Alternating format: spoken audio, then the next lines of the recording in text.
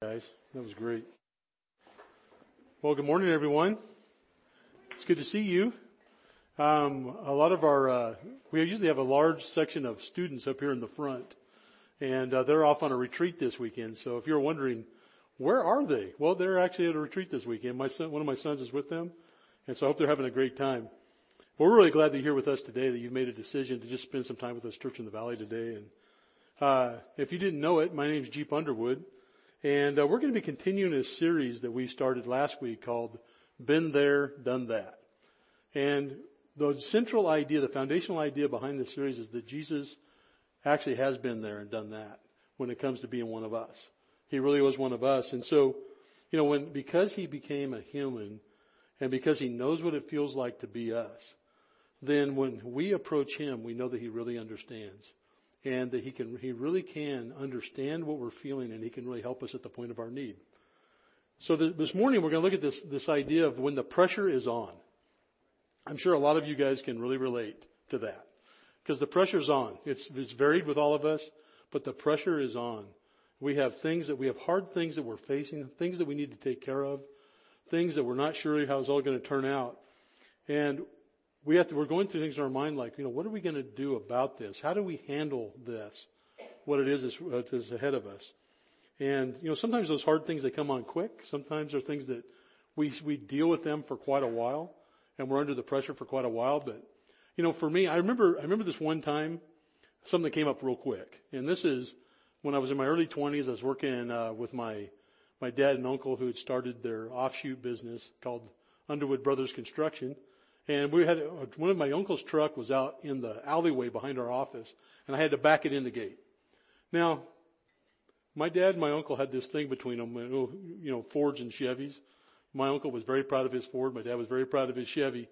And my uncle's Ford truck was a beast. And this thing had a 460 engine in it. I mean, this thing was fun to drive. I won't tell you how I know that, but I wouldn't tell him. But it's just a real fun truck. Well, I jumped in this truck, and I had to back it into the yard, into our equipment yard. And I jumped in, I slammed the door behind me, turned around, and looked out the back window, and I backed in. Very rapidly. So rapidly that I couldn't really react to the noises that I was hearing. As I went back, what happened was the door, I didn't know it, but the door had hit my hip and bounced back open. And as I backed in, the fence post of the gate was in a strategic location to destroy a door of a truck. And so there was this huge noise. And when I hit the brake as soon as I could, and the door was bent all the way around to the front fender. I'm like, wow. Well, look at that. And I remember after I started to breathe again, I remember getting out and looking at that door. And then looking over at the office where my Uncle Dude was. And looking back at that door. And then remembering how large my Uncle Dude was. And then looking back at the door, I thought, and I thought I could make a run for it. But the problem was, he knows where I live, and it really ultimately would end up the same place. I remember just having to make a decision. I gotta go tell him. And so I remember walking in there, and I thought, well, at least my dad's there. Maybe he'll hold him back a little. And I remember trying to tell him, and the words wouldn't come out. I'm like, I got to show you something out in the yard. He goes, okay. So we're walking out there. We walk out there, and I said, you know what? It was an accident, but your door doesn't shut very good anymore. And he looked at that. I really don't know what his reaction was going to be. He looked at that, and he said, he started to chuckle. He started chuckling. Man, that was not the reaction. And he said, Jeep, I did that exact same thing one time. And he told me the story of how he had done that. I went, oh my gosh. And then I said, well, I'll pay for it. I did it. And he goes, you know what? That's why we have insurance. Don't worry about this at all. So we pulled the truck out, and several of us were able to get the door shut. So, and then that door didn't move very much until he got it fixed. So I drove that off. Now, there was that moment, when we're facing something hard, we really have those kinds of feelings. We think, man, I could make a run for it. I could escape. Or we have to decide, are we going to show up and we're going to face it? Are we going to show up and we're going to face it? that's just a big part of what it's like when you're facing a hard thing. Those are the things that are going through your mind. And as you get older, when you're younger, when I was younger, it just felt like, things weren't that complicated and they're really not that hard. And when I was a young man. And then as I got older, I began to find out that things were a lot more complicated, a lot more complex than I thought. And, the pressure, what I found is that as you get older, there's just more and more things that you have to face, and there's more and more pressures that come on. And, last weekend was my 27th anniversary of the day I started with the engineering company that I work for, the Army Corps of Engineers. I can't believe that I just said that. 27 years. Well, about 15 years ago, I got my first promotion into a supervisory position. We called them section chiefs there. And I remember when I was just a project engineer making projects happen, civil engineer projects happen, I would look at my boss and I would think, what does he do? I don't know if you guys ever had that kind of thought, like, what does he do anyway? I mean, he sits there and he thinks. I see him thinking a lot. And it wasn't like it wasn't a disparaging thought. I just honestly just didn't know. And so it was just kind of like this vacant category for me. And then I got his job. And when I got his job, I had this thought going into it. Well, really the main thing we do around here is getting projects done. So what I'm going to do is I'm going to be a project engineer / section chief. So I'm going to make sure I'm working on projects. After about 3 weeks later, as the realities of what a supervisor meant began to land on me, I thought, well, okay, what I'm going to do is I'm going to be a section chief / project engineer. That's what I'm going to do. And then after about 6 weeks, the more and more of the realities of what it meant to be a supervisor began to really land on me. And, there's things like just managing people and projects and, just performance evaluations, accountability things where you have to report up the chain, like how things are going, be tracking those things. And then, just the big picture things, like what projects can we actually say yes to? How can we resource these projects? There's so many things that are happening all the time. I began to realize, you know what? I'm a section chief. That's what I am. And I need to really lean on these folks that are project engineers. Now, I've had similar experiences to that all through my life. Just getting married and learning what it meant to be a husband. Over time, you begin to realize there's much more to this than I thought when I started. And then also just being a father, becoming a father. There's much more to this than what I thought initially. As your kids grow, there's just more and more ways that you need to be engaged with them and help them. And what I found is, I think there's something that keeps coming back to all of us, is really this questions of, when things get hard, are we going to run away and escape, or are we going to show up and face it? Or are we going to show up and face it? So this morning I want to walk through, Jesus, he really understands what it feels like to face hard things. I'd like to look a little bit at him this morning. A few weeks ago, I was just reading in Matthew one morning, and I came up to the point where Jesus gets arrested in the account of Matthew. And if you look at Matthew 26:45-46, it says this, Then he returned to the disciples and he said to them, Are you still sleeping and resting? Look, the hour has come. The Son of Man is delivered into the hands of sinners. Rise, let us go. Here comes my betrayer. And what hit me, and I'd thought of it many times before, but what really landed on me this time was, he said, the hour has come. And he showed up. Jesus showed up, even though he knew exactly what faced him at the cross. He knew what would happen there. He knew where it would happen, and he knew who was going to betray him. And yet, even though he knew all that, and even though he was in anguish over it at that moment, he showed up. And he faced it. And what he did is he met those men by appointment. The hour has come. They didn't find him somewhere. They didn't chase him down. They didn't capture him somewhere. He actually knew where they were going to be, and he intersected with them, and he showed up with them. And that just really resonated with me, is that he had really done that. Now, and so I started looking back through just when's the first time that Jesus began to tell people, hey, this is going to happen. In Luke 9, one thing he did in Luke 9 is he pulls together his disciples, and he says this. He says, could you guys put the slide? Thank you. He says, listen carefully to what I'm about to tell you. So he pulls them together. He says, listen to this. He says, the Son of Man is going to be delivered into the hands of men. But they did not understand what this meant. He pulls them together and he starts this, he starts them trying to get them to understand, hey, this is where this is going. Is I need to go to Jerusalem. In fact, just a few verses later in Luke 9:51, it says, when the days were approaching for his ascension, he was determined to go to Jerusalem. That word determined just means he set his face. That's the point in time. He set his face and he said, it's time. I'm going to Jerusalem.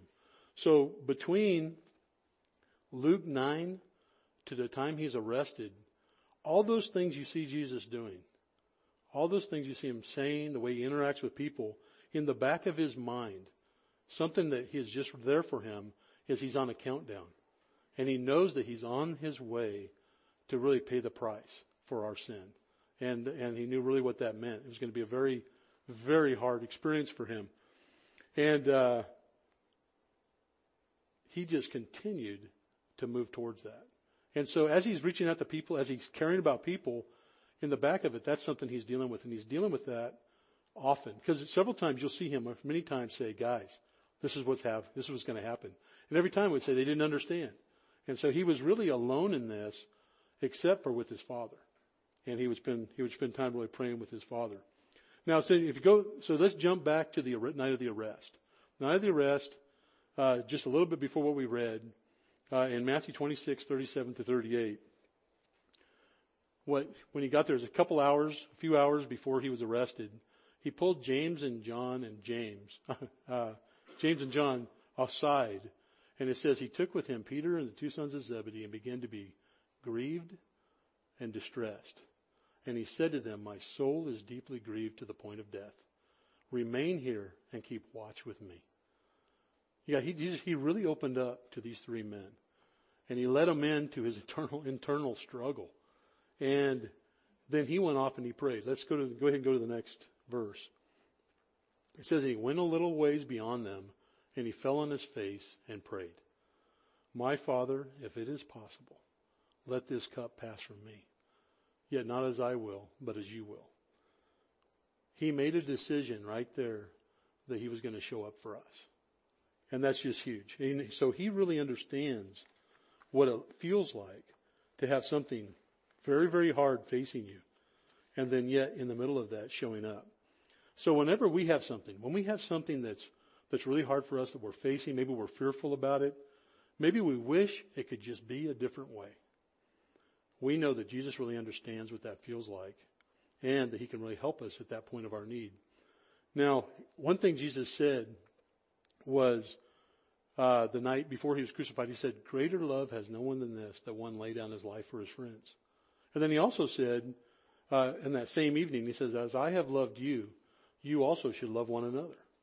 And so God really wants us, he really wants us to be laying our lives down for each other as well.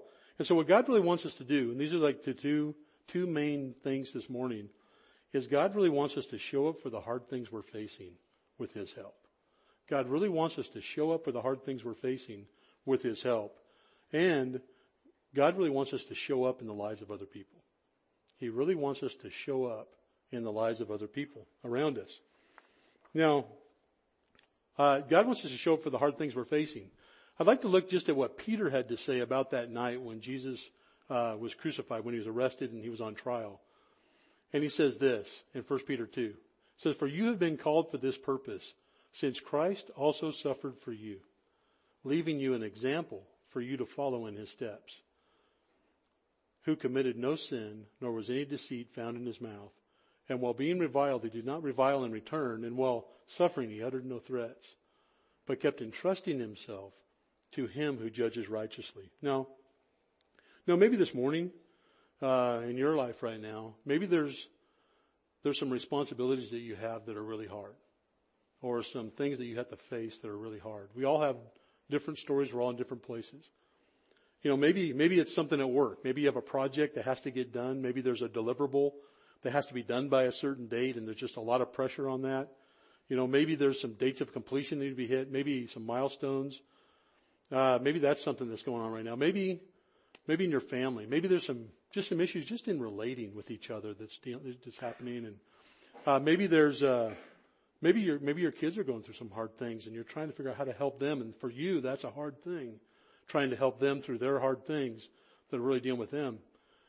One thing is if we were to sit across the table from Jesus today and we took those things that we're dealing with, we take that thing that is hard and we just kind of just open up to him and say, this is what I'm struggling with and this is how I'm feeling. I think Jesus might say something like this. I think he might say something like, I understand what you're going through. I've been there.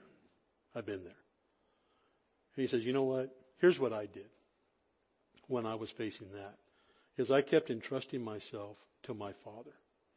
And I rested in him because he would do what was right and he would take care of me. I think he would say something like that. And he might go on and he might say, hey, why don't you read the rest of what Peter wrote? Because I think that would be really helpful for you. And you go, oh, well, thanks. And so you would go back, you start reading through the scriptures, start reading through 1 Peter. And as you read, you'd come to 1 Peter 4:19. And Peter says, therefore, those also who suffer according to the will of God shall entrust their souls to a faithful Creator in doing what is right. You read that and you go, you know what? Jesus, that's exactly what you did, and that's what you want me to do in this situation. And I can rest in him, I can trust him, because he's faithful and he'll do what's right. And then you keep reading. You come to 1 Peter 5:10. You get to the end, and you're thinking, well, I'm almost done.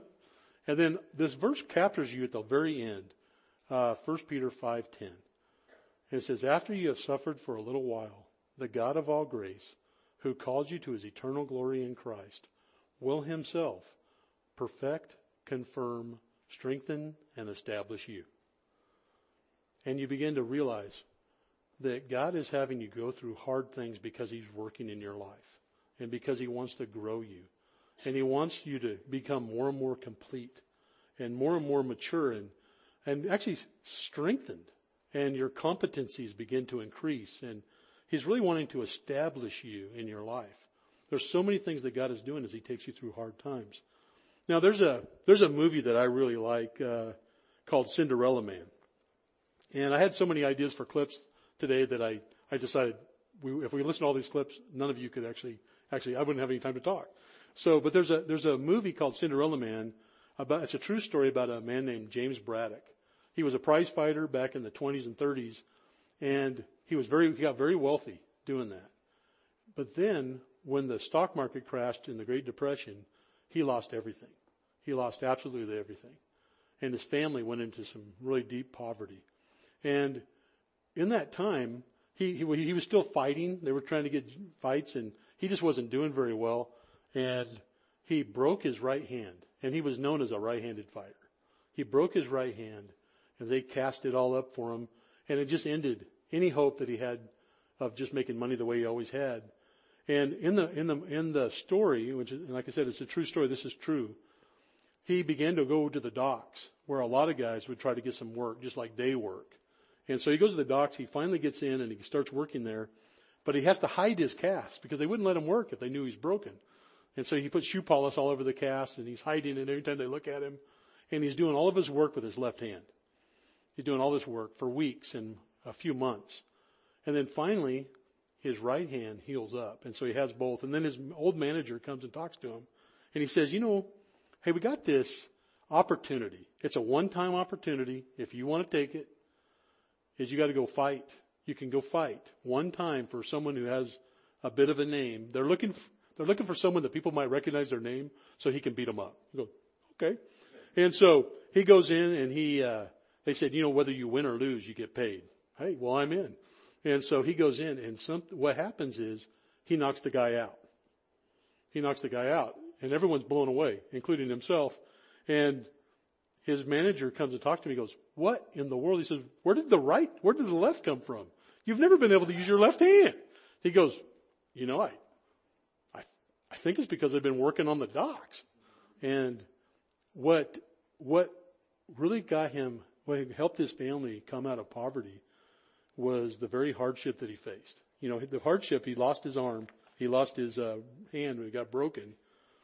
And what looked like everything was going against him, what was really happening is that his left hand was being strengthened so that when he stepped back into the ring, he actually had the ability and the competence to actually go on. In fact, he wound up winning the heavyweight championship of the world, and he pulled his family out of poverty. Now, I think God does a lot of things like this, and we just don't notice.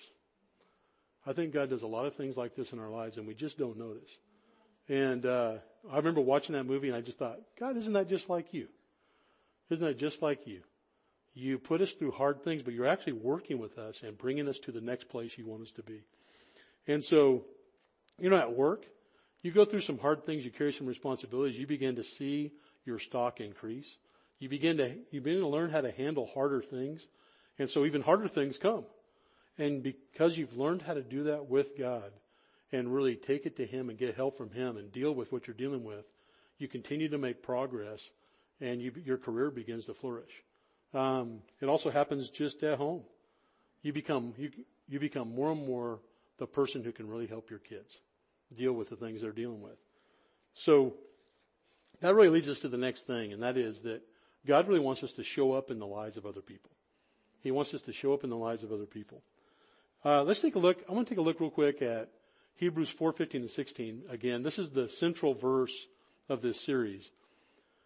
And it just says this, "For we do not have a high priest who is unable to empathize with our weaknesses, but we have one who has been tempted in every way, just as we are, yet he did not sin. Let us then approach God's throne of grace with confidence, so that we may receive mercy and find grace to help us in our time of need." I highlighted those three words, empathize, approach, and confidence, because that's the kind of arena, that's the kind of atmosphere that Jesus created by going to the cross and paying the price for us. He created an area, just a safe place and a judgment-free zone where we can come to Him and really get the help that we need from Him and really ask Him for the help that we need. And what God really wants us to do, He wants us to create that same kind of space in our own lives for other people. He wants us to create that same kind of space where people can feel safe and not judged to come in and actually be a part of our lives. And we have an opportunity to help them. So how do you grow in empathy? How do you grow in empathy? Well, a couple things that you really have to do. And that is you have to be able to imagine what it's like to be them. You have to be able to imagine what it's like to be them. And you have to interact with them. You have to interact with them. And just get to know them. So, imagining what it's like to be them. I remember reading this story that Stephen Covey told a long time ago. As he said he was on a train, I think it was a subway in New York. He's on this train, and there was a gentleman that was there. There was actually, lots of people were in the car.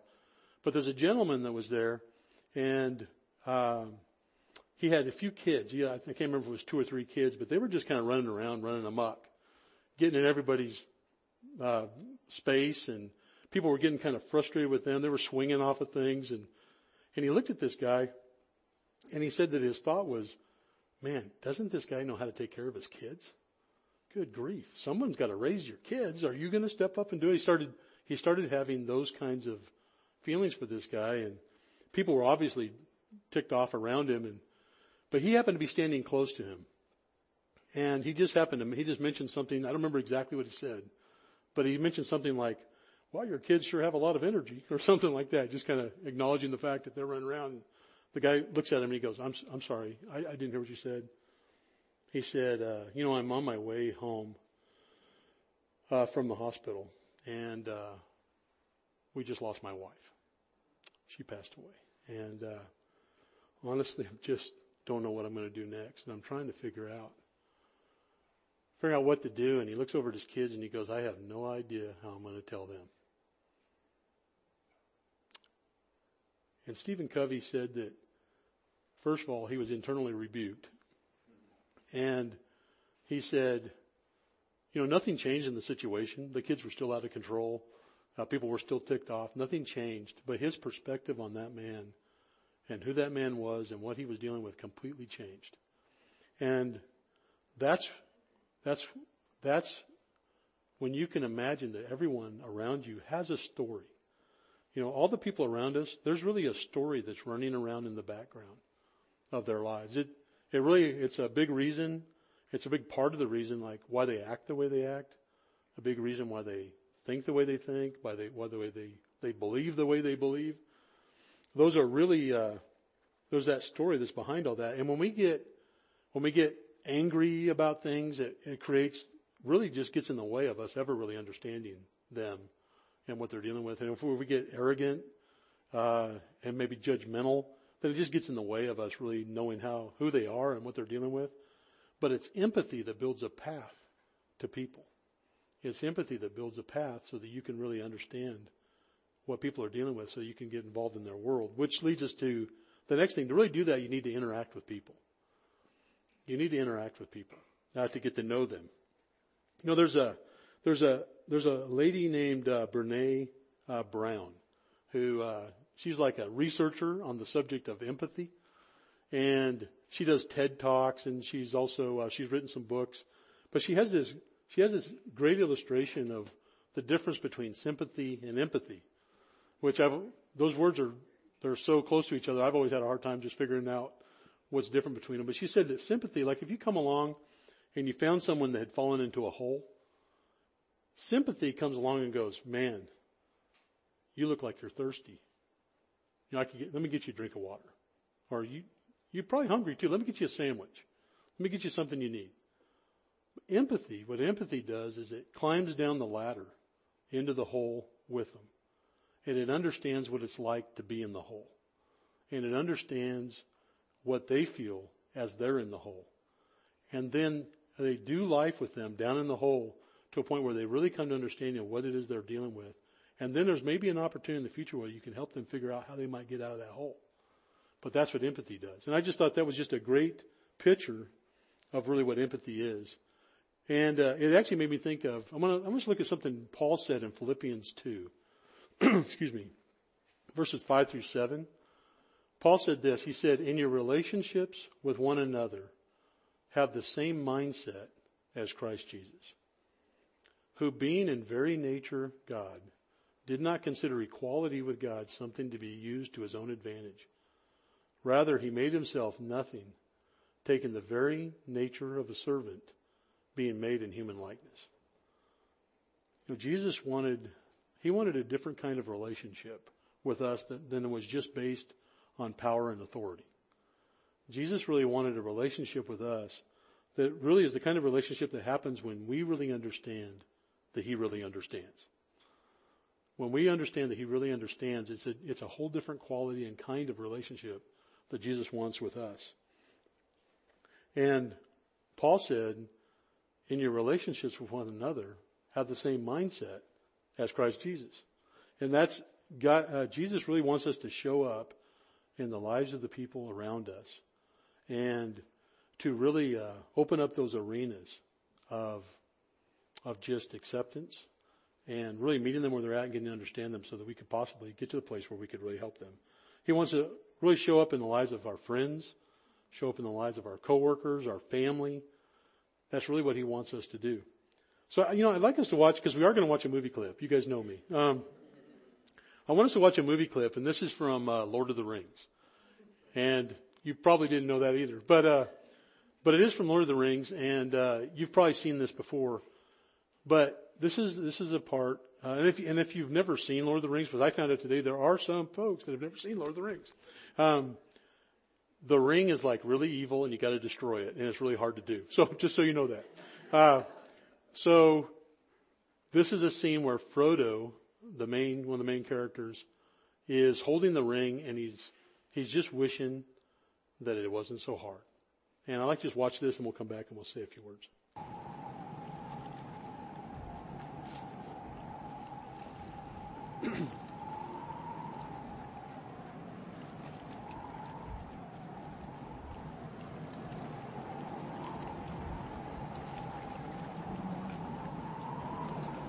I wish the ring had never come to me.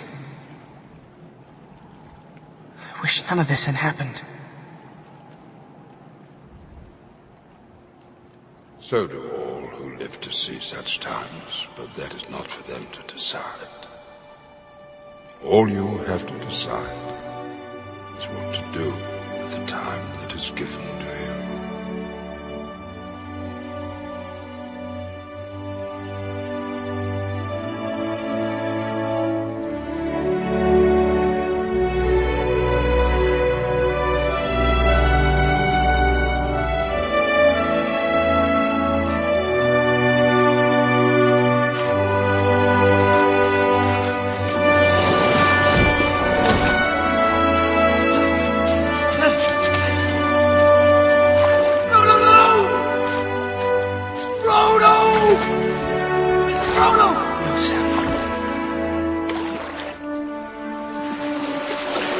Go back, Sam! I'm going to Mordor alone. Of course you are. And I'm coming with you! You can't swim!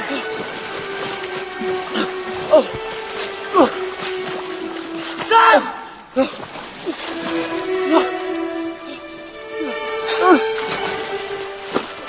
Sam!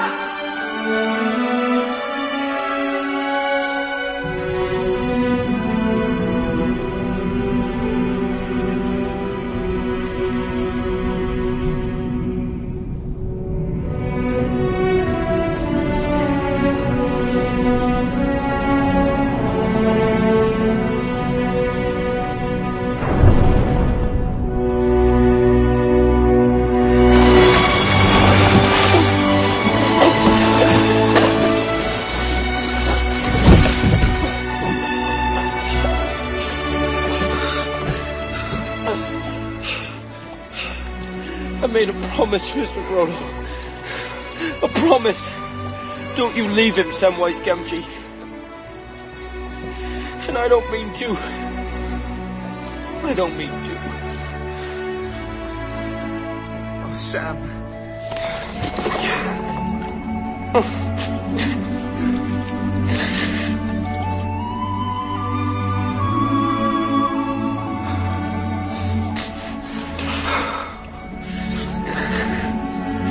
Come on.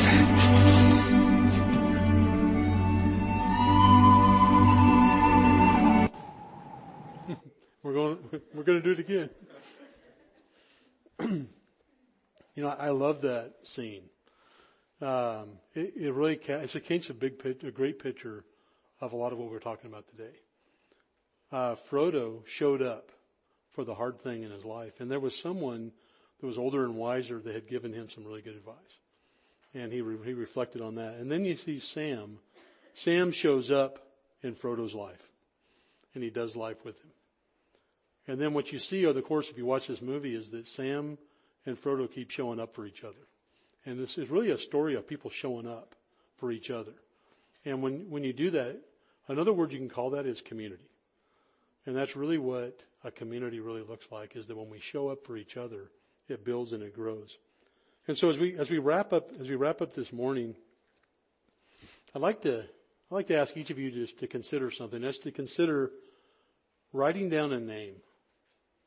Writing down a name of someone in your life that you need to show up for. It might be, you might already have this name in your head. It might be you need to think about it a little bit, but write down the name of someone that you need to show up for in your life. And, it might be someone that's in your family. It might be your wife. It might be your husband. It might be your son. It might be your daughter. It might be your mom or your dad. It might be someone at work. Maybe a coworker, maybe a boss. It could be, maybe it's someone in your community group. As you're getting connected to folks in your community group, maybe there's someone there that comes to your mind. But I think that something pretty special could happen if each one of us walked out of here today with just a new determination that we were going to show up in the life of someone else. And so I'd really ask you just to consider doing that.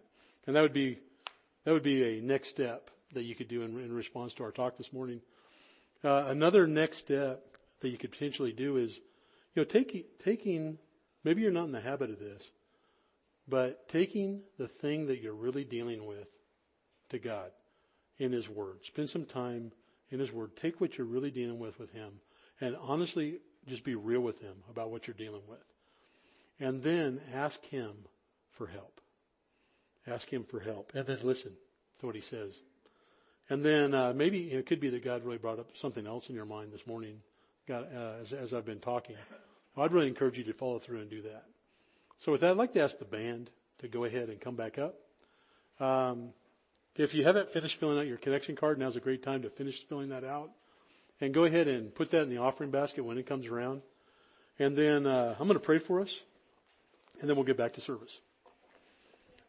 Dear God, Father, we come before you very grateful that you showed up for us.